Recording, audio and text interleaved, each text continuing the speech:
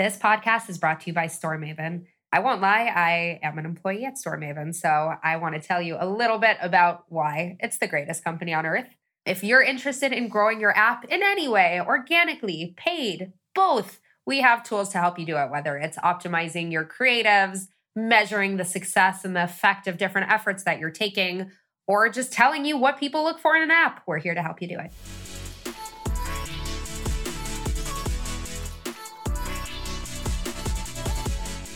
Look at the team, look at the opportunities to learn, because everything is about learning. And growth metric specifically, you need a product that is marketable. If you have a bad product, there is nothing we can do. I'm an analyst and I couldn't fix a broken game. So this is why we need a good product, good team, opportunity to learn, and opportunity to also fail in that sense.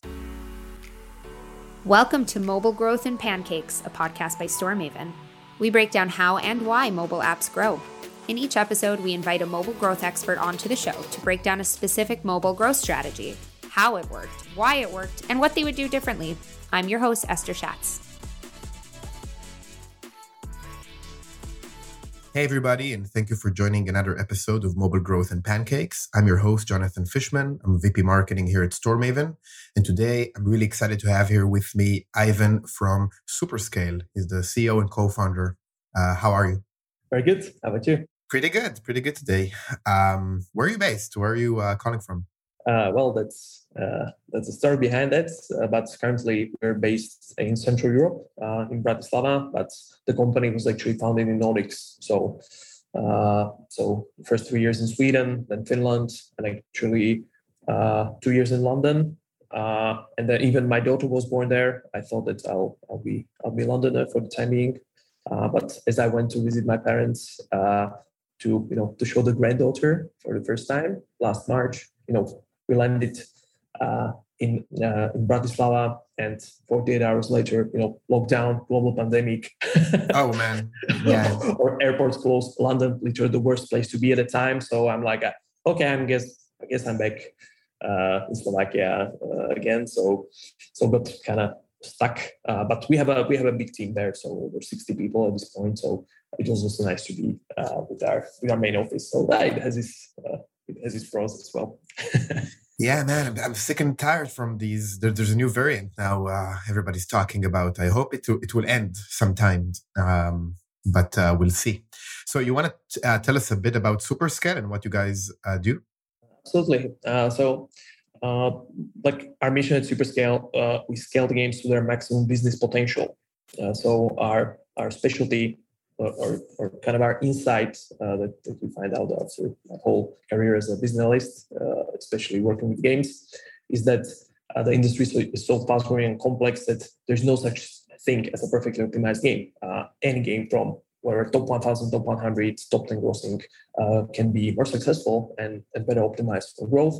And this is where we step in. We holistically look at the whole game and its business model and find out what are the quickest ways how to get the more business performance out of title, whether on the top end, middle, or the bottom end of the funnel. So this is something we can discuss. Cool. And which type of games do you guys work with usually? Is it like mid-core, hardcore, hyper-casual? Yeah, so actually it's like nowadays is anything from really hyper-casual to casual mid-core to hardcore. The platforms, there is also a bit of an evolution. When I started working with games 8 and something years ago, actually we started with Facebook and web-based games, then transitioned into like let's say 50-50 mobile and PC console, also like a bigger titles there. And then it became 95% mobile because of the pure growth. But actually this year with the kind of craziness around the NFTs and also the changes within the mobile gaming ecosystem, we see web-based games are getting a bigger portion also in our portfolio and way how to grow. So yeah, we were actually throughout the history, I would say most of our work was on mobile, something around, but see right now web as a fast-growing platform thanks to NFT and crypto games. Awesome.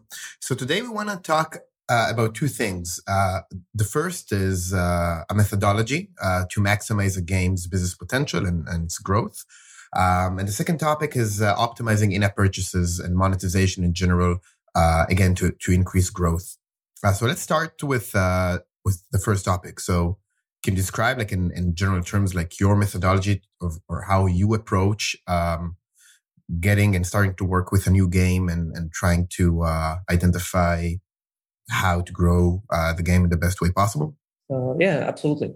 So something maybe I would start with describing like what's the usual way how we see game companies approach and publishers approach this kind of a topic. What we usually see is still kind of a pretty big disconnect between, let's say, user acquisition and growth teams and their way how they look at the game's potential and growth opportunities and the product teams.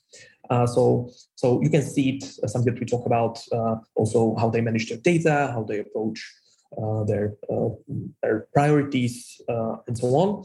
And this is where we also see a lot of ways how it could be done better. So one thing to if you look at games as a business model and look at from the point of players' life cycle. So first of all, obviously top end of the funnel, you need to get the player in some way, probably through some paid user acquisition campaign. So you show them some ads, some of them will click, some of them will go to the store page and install the game, and some of them will even find the icon later and start it, right? And start actually playing. But we already have multiple steps to look at and optimize even before the player actually started the game.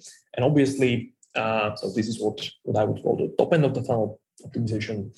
And this is the usual focus on UA, ASO related topics.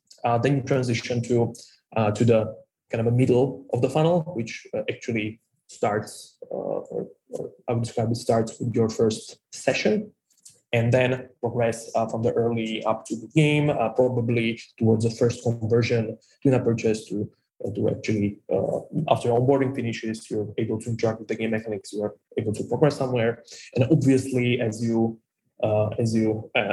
consume more and more content, some of the players will end up as end game players, and this is the kind of the bottom end of the funnel, how to optimize the players who consumed all the content and are just waiting for you to give them something more, or and so on. So this is the way how we think about the game, and this is also some parts of the funnel how we think you should think about it.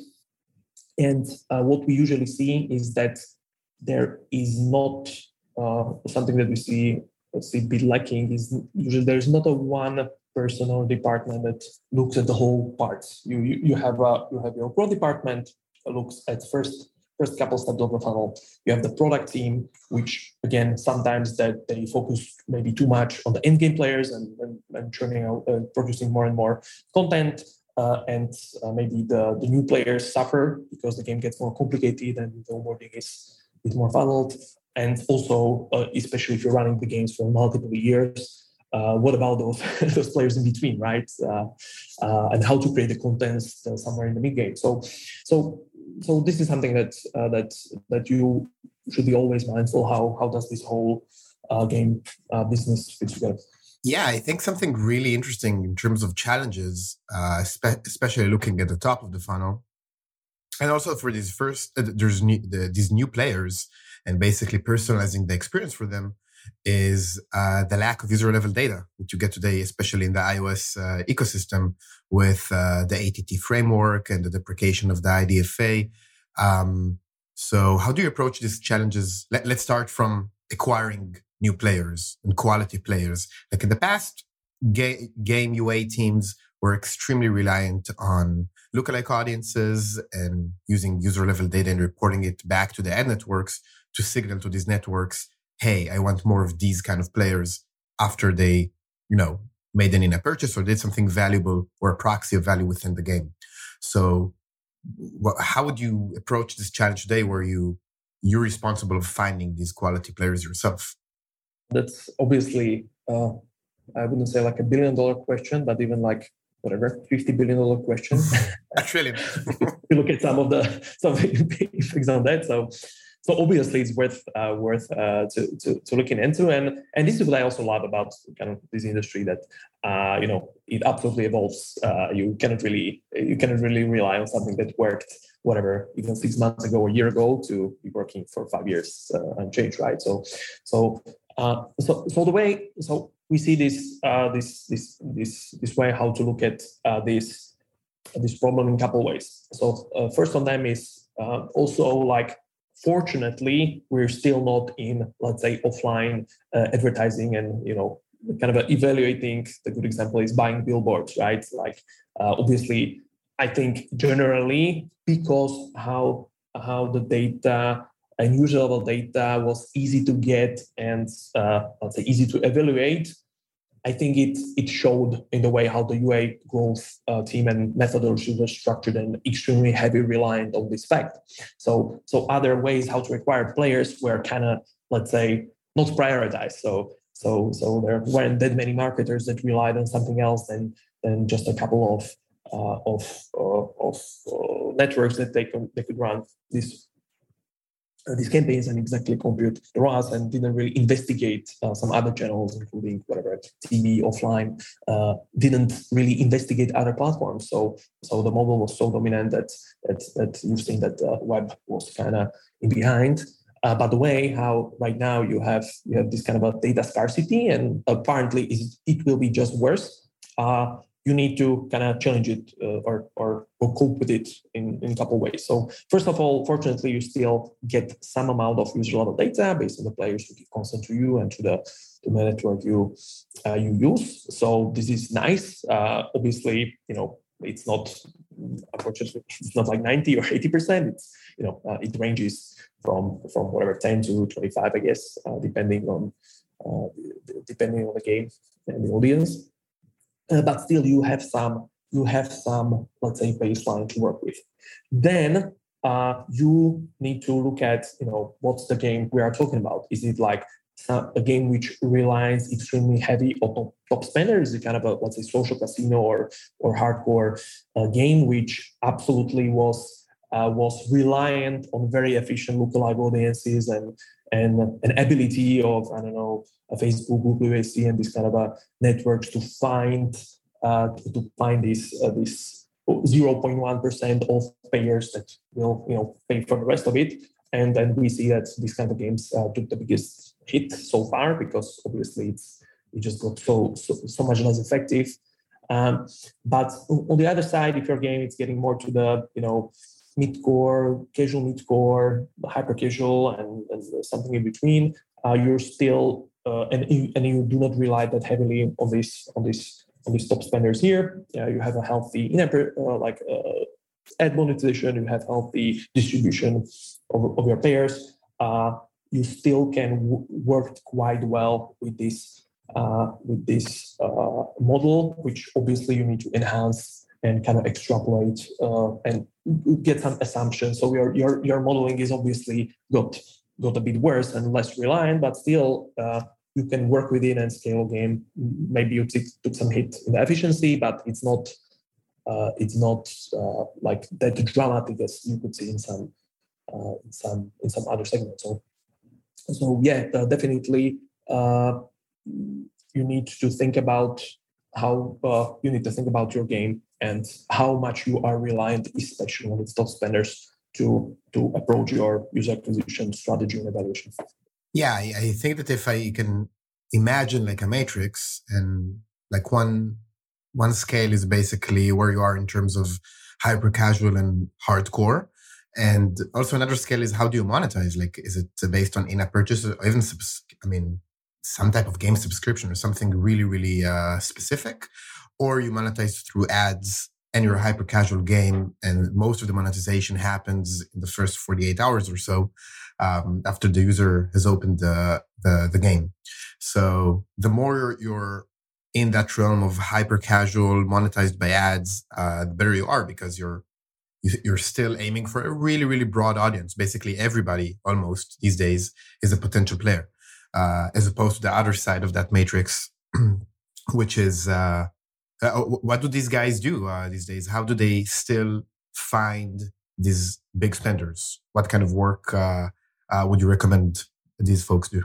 So one way how to look at it. I would say there are two problems with this with this. So one is actual evaluation. So properly figuring out what is the true ROI on your budget spend, because obviously you cannot really pair it that efficiently anymore. But the second problem is the performance of the channels themselves, which the evaluation itself, obviously it's a bit of a problem if you need to build a business case from your CFO or from your investor to pour more money into the channels. You should have really compelling model that this actually works. But again, when we're talking, there are ways how to do it, how to have some kind of a blended or kind of a method which borrows the way how you would evaluate offline campaigns or TV, billboard, this kind of stuff when you're looking at how much bigger is my revenue in this particular region and channel and platform compared to the point where I wasn't running the campaign, right? So you can even without attribution, you can assume some effect there. And if you enhance it with this whatever 10-20% players that you can attribute and they are not uniform, you can get some idea how it works. But I think the bigger problem is actually the lack of effective optimization and lookalike audiences, and this is which is the tougher problems to solve, because you're so dependent on the algorithm of Facebook UIC that they're able to cope with this data loss to build the profiles to go after. So what we've usually see that you need to probably go a bit wider with your approach and do this campaign mix where you would add multiple channel, multiple points, online, offline, do some kind of a test that is localized and try to evaluate it based on uplift. But again, this is something that usually bigger games with some IPs, with bigger budget even for testing, are able to do, because again, you need to invest quite a bit to see to get something significant. So actually, the small to mid-sized games that relied heavily on lookalikes and stuff are really hit, and it's not an easy way out for these guys. The way how to go about it is really out of the box and try to go the way how some of the bigger publishers go. Try to go back to web, where you can do some stuff, or you can at least evaluate it, or try to think about again some other parts of the funnel. So is it possible that I could get the signals or monetization signals earlier and help the algorithms to optimize better? Am I able to tune the first 48 hours so that I have higher chance to convert the players? Some of the games, yes.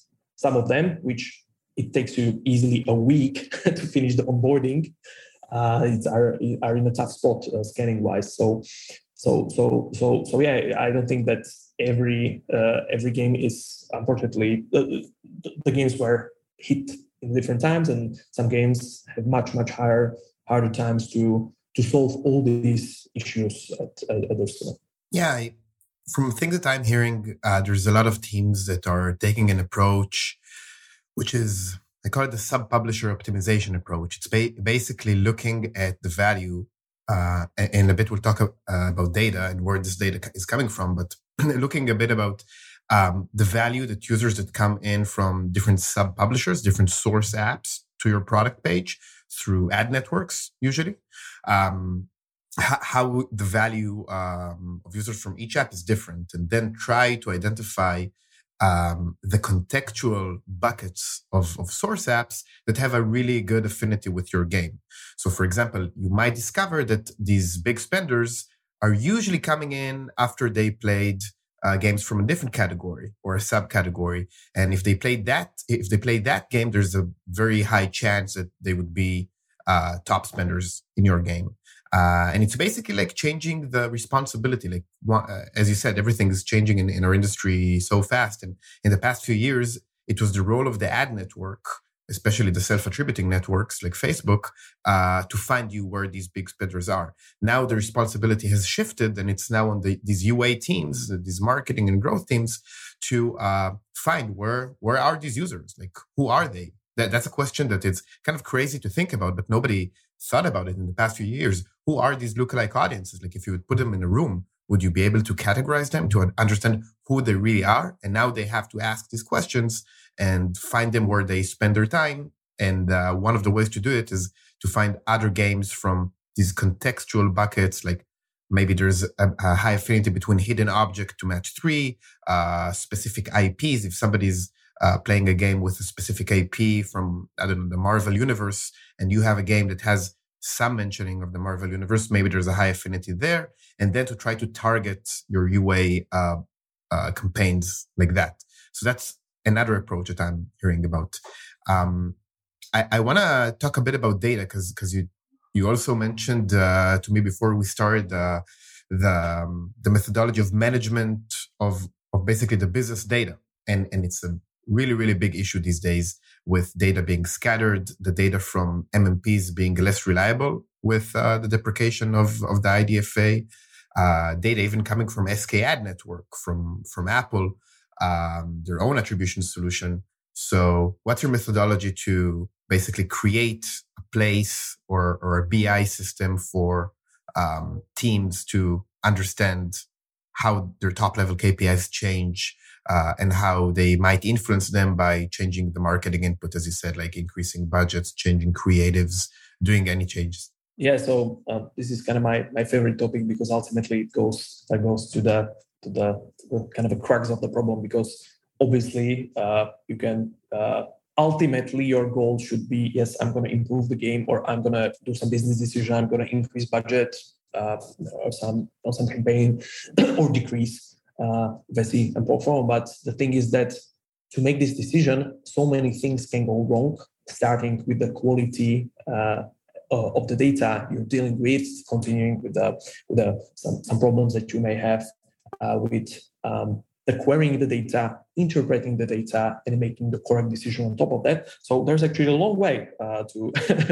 that can go wrong. And being a business analyst trait, it makes you super paranoid, especially in any kind of insight that you get. It's when it's usually extraordinary claims require extraordinary proof. So sometimes, and especially in this industry, when a teams of tens of people are able to make and manage game which is played by tens and hundreds of millions of players around the world, your intuition doesn't necessarily work or scale that much. So sometimes you just cannot believe what you're seeing, and sometimes the errors in the data. Sometimes actually those you do not truly understand why some players love data. I love this example from Hill Climb Racing that we did.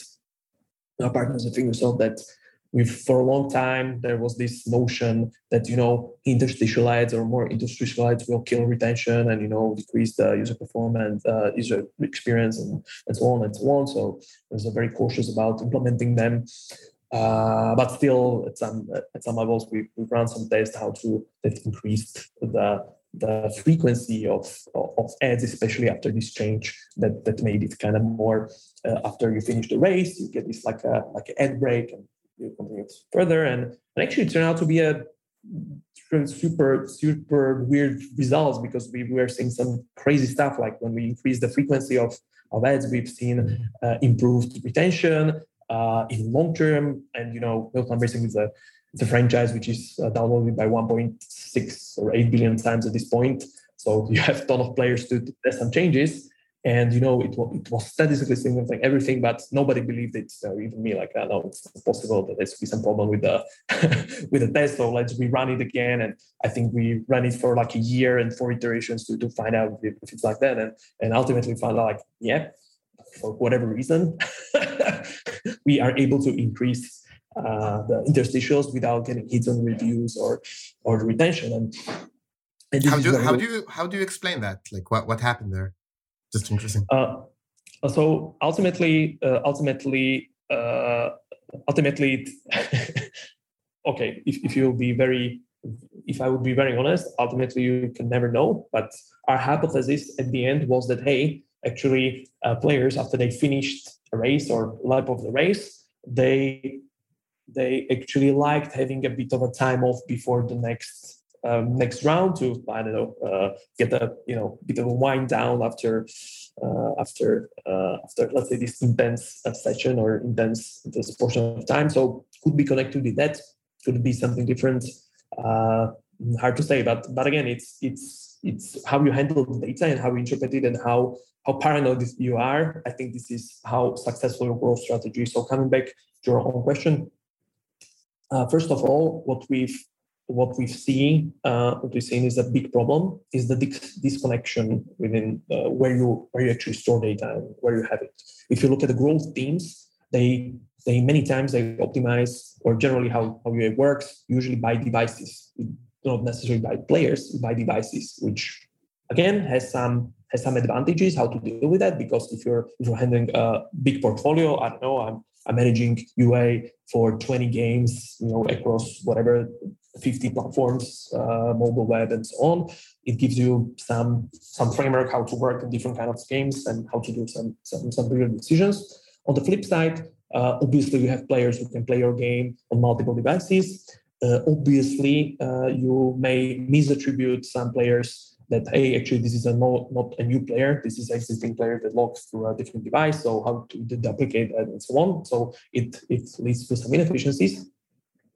But obviously, if you want to have more framework that counts that into, you need to have an integration with a product which understands that these players are actually from the same account. You need to you have another layer of complexity to deal with it. So many teams choose not to do it, and obviously then, let's say, suffer some consequences because of it. And also on the product side, if you look at how the data is gathered, every team, every game, even with the same studio, may choose a different data model, different data points they track, the different tools, and do not really take into account how the changes or this data impact the performance of UA. And this is where we're getting into this big conversation that actually was muted before IDFA, and now it's more pronounced. I'd say that the changes that you are doing on a product side, generally you can look at that. Hey, I'm monetizing better my existing players, so I'm doing some content and some for those players who are with me, years and consume all the content and do this stuff, but do not necessarily have a big impact or no impact on the user acquisition and the new players which are coming in, and you cannot attribute them and so on.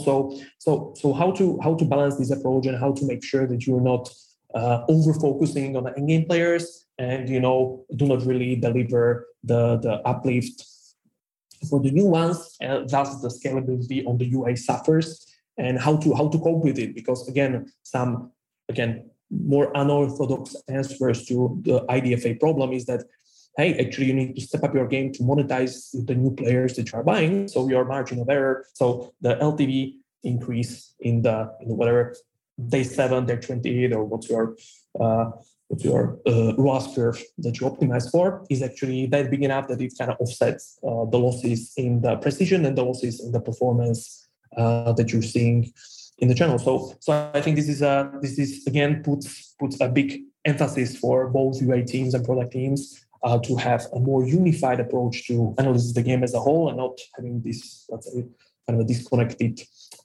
data. Let's say data sources, data management, and ultimately doing optimizing for different things on different ends of the funnel, if that makes sense. Yeah, for sure. I think it's a great point. Even if I take a step back, it doesn't matter if you're in UA, marketing, or growth, you need to have one source of truth, like a place where, first of all, in my view, it's also very important that business users will be able to interact with this data.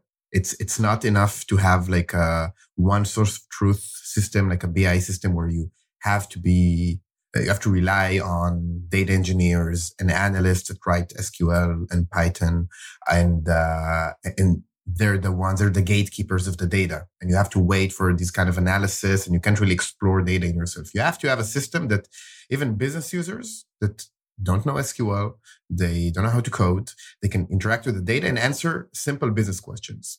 And I completely agree with you on having the data from the product itself.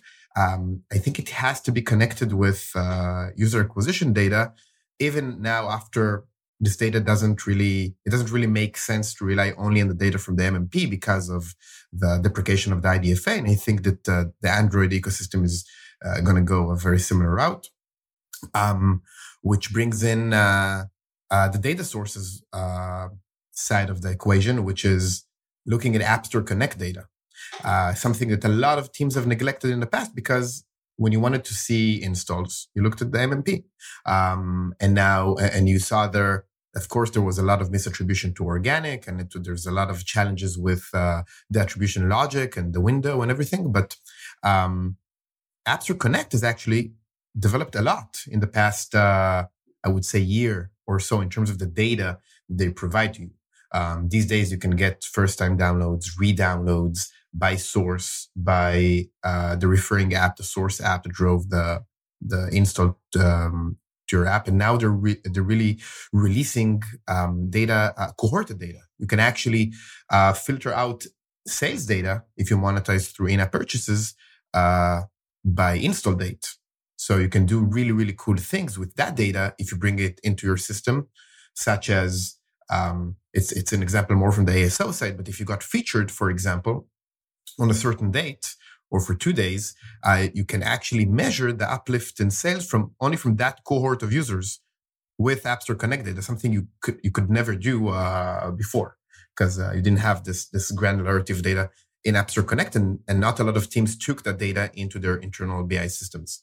So on the data source side, I think that the more we move away from user level data and IDFA and device data on the UI side, the more you need to bring in aggregated data from the only source that makes sense, which is App Store Connect. So I think that's also something really important for folks to take from this. Yeah, absolutely. I'm 100% with you. I'm looking forward actually how, as you say, we expect the Google Play and the Android ecosystem to again, unfortunately, do something very similar. So we also need to see what kind of data you'll be able to query and to integrate and to take into account building the models on the Android side. And something that, again, I cannot stress enough with what we've seen even pre-IDFA or whatever, like with the single source of truth is very interesting concept as working on more than 150 games at this point. And ultimately, we as a kind of a business optimization company, we need to start with getting all the business data into one place and making absolutely sure that we trust the data and do some changes. What we were doing, we try to cross-check all the sources of data. So even, let's say, some redundancy in the data collection is again topic which it's like we were preaching for some time, but now it's even more pronounced. So let's say the revenue which you track from Firebase and in a purchase data and the stores in aggregated form give you, and on top of that, your MMP partners and the UA channels claim, do they match, and do they match with what kind of a precision? We've seen some crazy stuff like Google Play Store, which kind of sends you the data or sends you the money ultimately, and you should kind of believe it. Also, it has some outages. Sometimes there are errors in the data, and sometimes you don't know what's happening. So if you count that into this complexity, that yes, getting more aggregated data from sources like Connect is great. But fun fact, even Apple or Google makes mistakes, and for sure they are sending you and will send you some data. And if you have no way how to cross-check this, you can do whatever you do with your power to do the good decision, but ultimately it may prove that it's not working, and not because you made a mistake, but somebody from the data set you are unable to verify independently or cross-check with something else. It's giving you false negatives or positives where the players are coming from. They are valuable to you. So I think this is also something worth noting that what we're seeing, that these new ways how to acquire players that rely on some very proprietary data sets will be again have some some limitations. So it's a good question how much in the end you'll be reliant on the platforms themselves that the only them will have the full picture. They will own the UA channel, the platform, the attribution, and very scarcely share it around. And how much locked in you will be, 3 years from now or 5 years from now. Like I could totally see that right now it's nothing that well, it could be a couple of years down the road, right? For sure, yeah. I think that's the way, at least Apple, that's the way they're moving here with SK Ad Network as their attribution solution. I'm sure it will evolve and have a lot more data and will be way more reliable as a solution. I think even with custom product pages that are launching these days, it's supposed to launch every day now.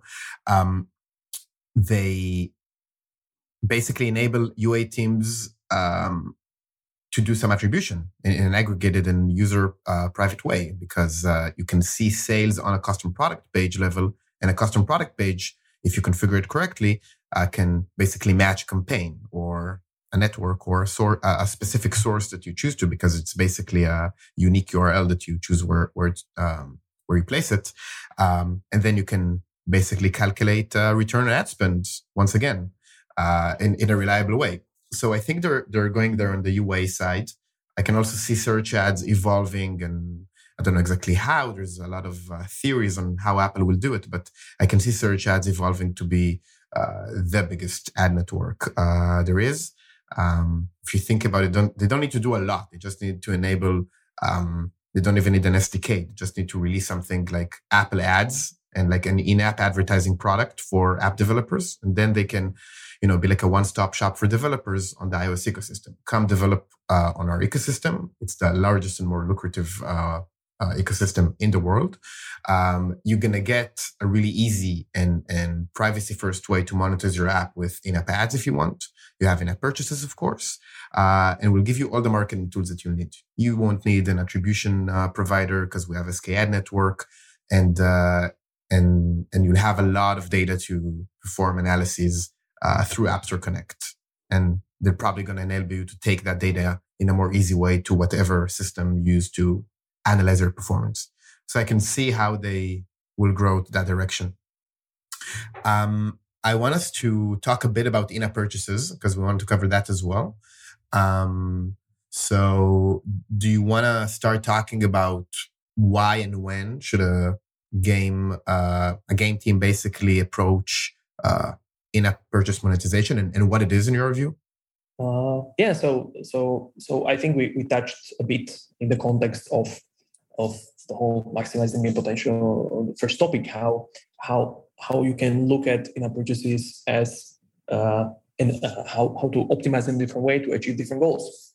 So one thing that again we see that more game studios and publishers are looking at is again focusing a bit more how to get the losses or the perceived slower growth in the post-IDFA world through something that they have in control, or the product of the game, which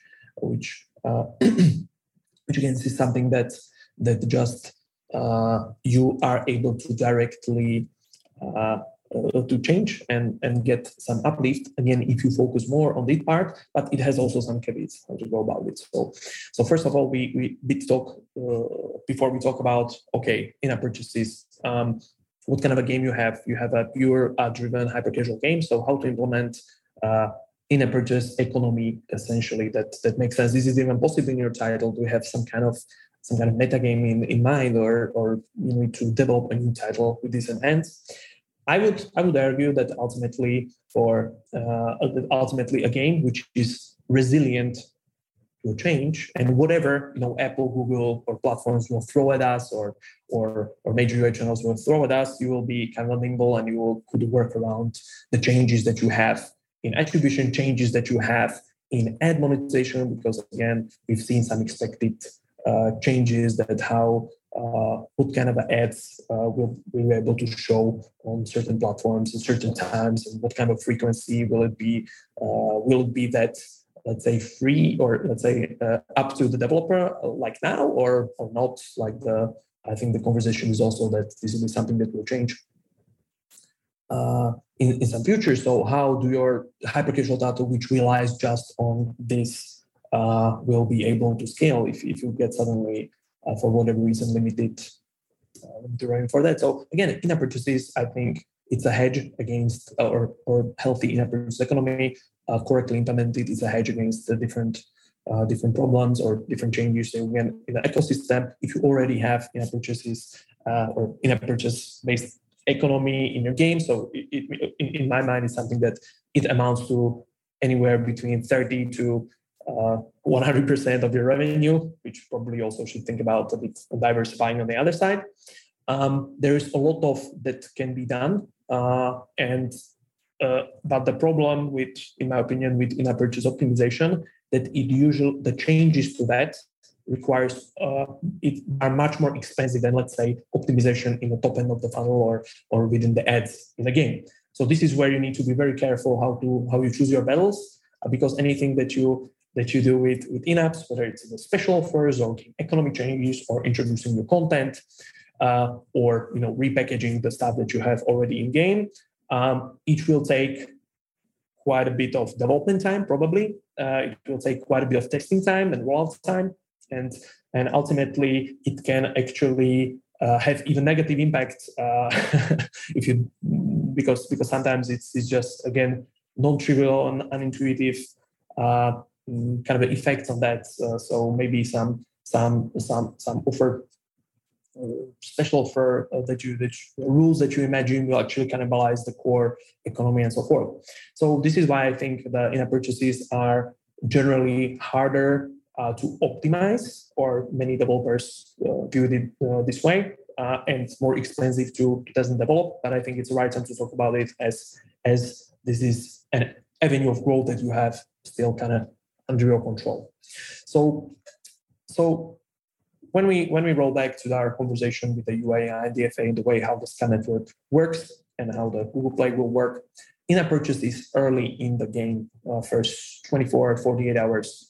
Are you able to pull it off? Are you able to design the game which is able to send signals early on and frequently enough so that it actually will help your user acquisition channel to get you more relevant players? Or again, is your game that hardcore or monetizes very, after 14, 20, 30 days, you see the first conversions for your most valuable players? How do you cope with that? So the big topic that I would describe is this early game in-app purchase optimization. They are specifically catered to the attributed players or somebody that you would buy through the user acquisition channels, and they are made in a way to convert early and convert more often than before. And this is a completely different strategy than you would use if you would just optimize, for any existing player to give you a bigger uplift. So you need to also think about what is the stage of your title.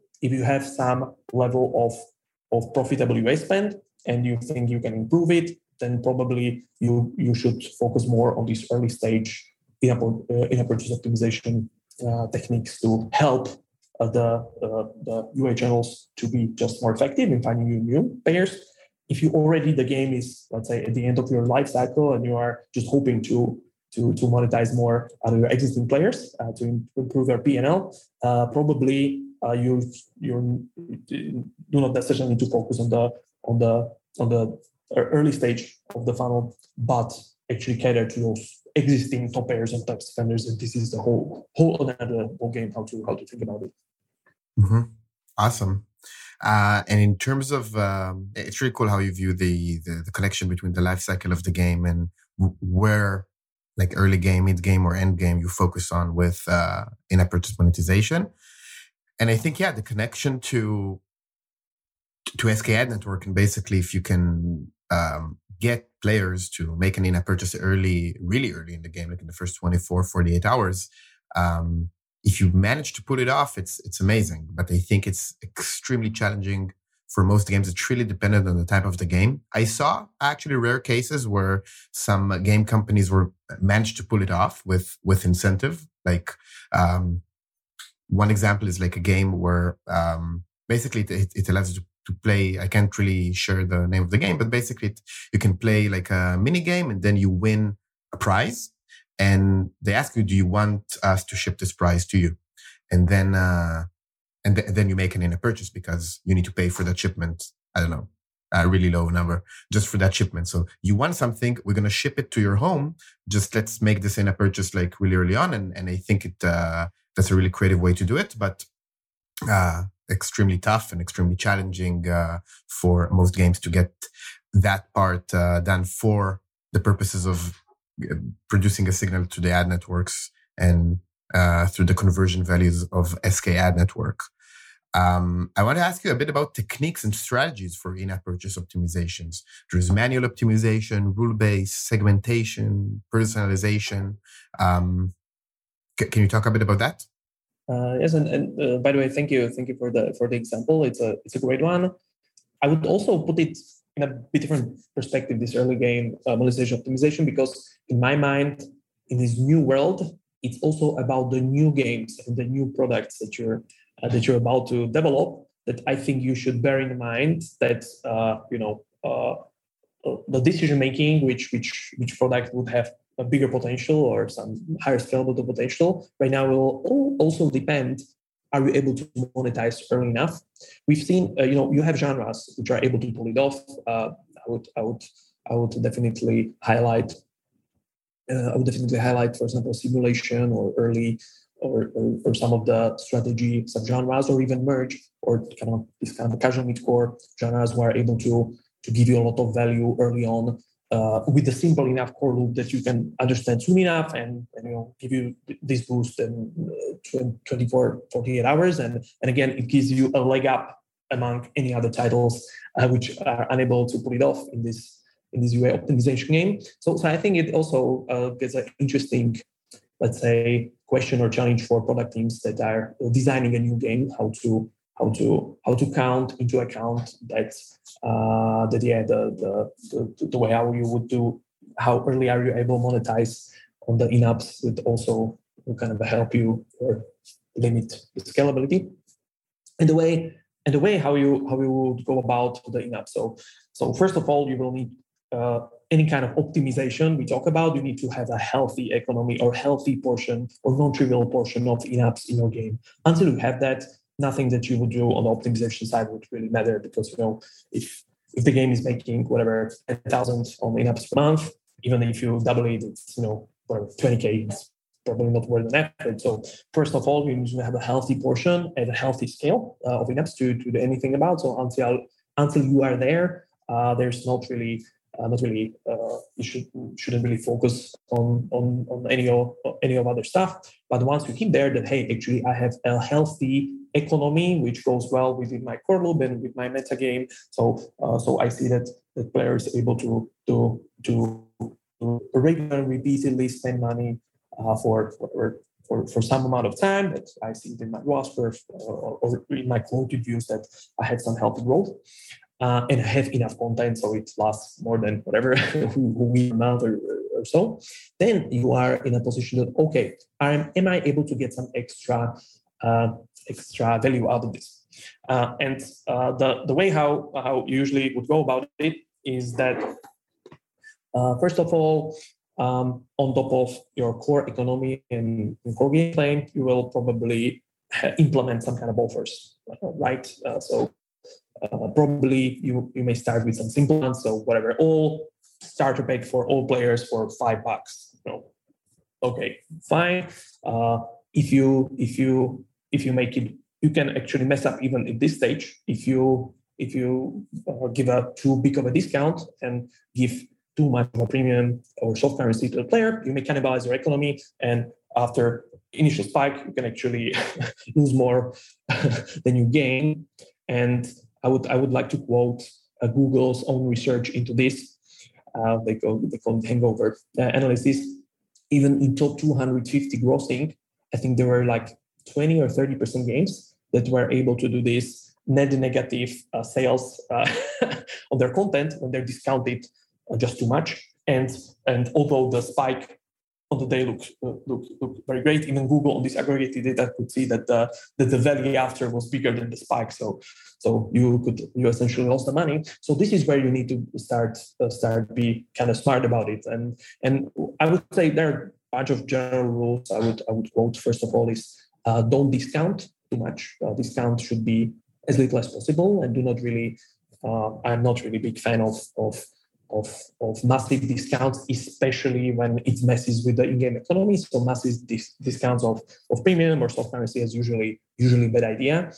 What you would probably focus on, and this is where you're going through this sophistication or added value for the player from this manual offers to rule-based segmented or to personalized, is that how good are you in figuring out what the player actually wants and how much is he able to afford to get the content. And this is where I think it goes extremely well with the whole user experience, because game is a digital digital product. You are able to actually track quite a bit of a player's behavior. You know your game. You are able to probably figure out that what drives the purchases of generally in the game, or what is the intent, what's the stage of the game where the player is, what is relevant content for him, especially if you are in a content-heavy game or whatever, RPG, strategy, and so on, and then help the player to fool himself and buy these so-called loot traps that many games just offer something which is not relevant. The player will buy them, find out that they just spend whatever $5, $10, $20 on something that has literally no value and doesn't help them progress, and actually may even stop paying or playing. So something that actually helps them, actually gives them value, actually doesn't cannibalize the economy, and improves the conversion for the next purchase. So I think this is where we're going in this interesting territory, that where the in-app purchase optimization, you need to take into account the cannibalization, you need to take into account longer term impact than just the day you show the offer, and you also need to show the payment retention. So what's the conversion for the next purchase compared to the previous one? So you start getting this model where you have many different metrics to track about each stuff. So obviously it gets quite a bit complicated if you think about it, how to go about this test, how many players to try about, and every test can be actually worse, even make your monetization worse. So how to limit the damage to minimal amount of players before you roll it out to everyone. So this is where the methodology actually shines. That if you have a good playbook, how to go about it and how to maximize these action as you go for it, you're absolutely able to just grow faster and in a more safe way than if you would just do some ad hoc changes here and there and hope and look at this and be happy with spikes and so forth.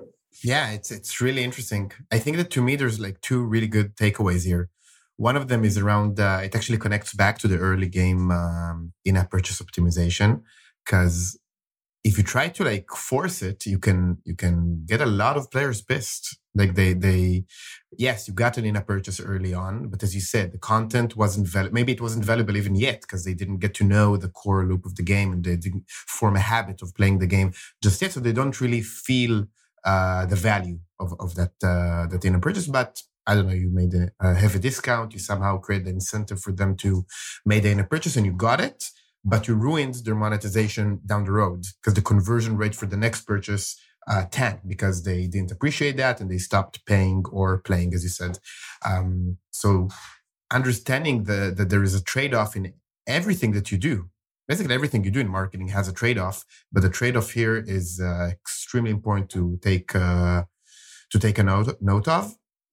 And that was my first takeaway. And the second takeaway is that, and going back to the beginning of the conversation, when you look at the entire funnel or the entire funnel of the game, you don't only have to solve the early part of the top of the funnel, the UA or the first-time user experience, and how do you improve that part of the game. Or just the in-app purchase part. You can basically work on all of them. And then if you, let's say in these days, if you suffer the hit from the IDFA deprecation and all of that, you can solve it not only with one of these pillars, by improving all of these steps of the funnel and monetizing better, getting more players onboarded with a great first-time user experience, and then improving the UA funnel as we talked in the beginning. So that's another great takeaway to look at the entire funnel. We're running a bit out of time, so I just want to ask you a few questions that we ask all of our guests. So the first one is, if you could give just one tip to an aspiring mobile growth marketer that want to join a team today, what would it be? So I would definitely join it. So to become a growth marketer, you have a bunch of problems you need to solve. First of all, you need to have a good product with reasonably amount of players and a budget to play with. So still, unfortunately, it's not something that you can do on your own, probably, unless you have like a top 500 grossing title in your in your drawer you can play with. So definitely look at the team, look at the opportunities to learn, because everything is about learning, and growth marketing specifically, you need a product that is marketable. If you have a bad product, there's nothing we can do. I'm an analyst, and I couldn't fix a broken game. So this is why we need a good product, good team, opportunity to learn, and opportunity to also fail in that sense. So it's hard to do it on your own or learn just from blogs or podcasts. You need to try it with your hands. So I would optimize definitely above anything else. This great advice. And for folks in that are already in the industry today, who do you learn from? Like, what's your favorite mobile growth or mobile marketing resource? What do you read? So, and this is a great one. So my greatest resource is LinkedIn. Literally, because if you start connecting with the leaders in the industry, influencers, they started sharing some of the content from, again, various podcasts, blogs, their own stuff, or just snippets, or there's a great conversation beneath that. So actually, I wouldn't even pick one specific podcast, although obviously what StoreMaven does is great, and we have a bunch of other examples, right? That it's worth following. But yeah, actually, I'm a fan of well curated LinkedIn feed. I actually have a dedicated time when I go to LinkedIn and try to interact. This is also what I love, when you can interact with the content, not just read it. So LinkedIn, you share a blog, you share a podcast you liked, you write some comments and ask a question. And in your comment, some other very knowledgeable people can give you some of their point of view. So yeah, LinkedIn. 100%. Awesome. And because we're all about pancakes here at Mobile Growth and Pancakes, what's your favorite flavor of pancake? Strawberry cream. Strawberry cream. That's good. Cool. So, and lastly, if you people want to chat with you, reach out to you, work with you, talk to you in any way, where can they find you? On LinkedIn. So LinkedIn, easy. but yeah. Ivan at superscale.com. It's pretty easy to reach me. But yeah, I think I'd love to interact also within the framework of LinkedIn. I think it's a bit underrated, let's say, source maybe for some, but for me it's number one.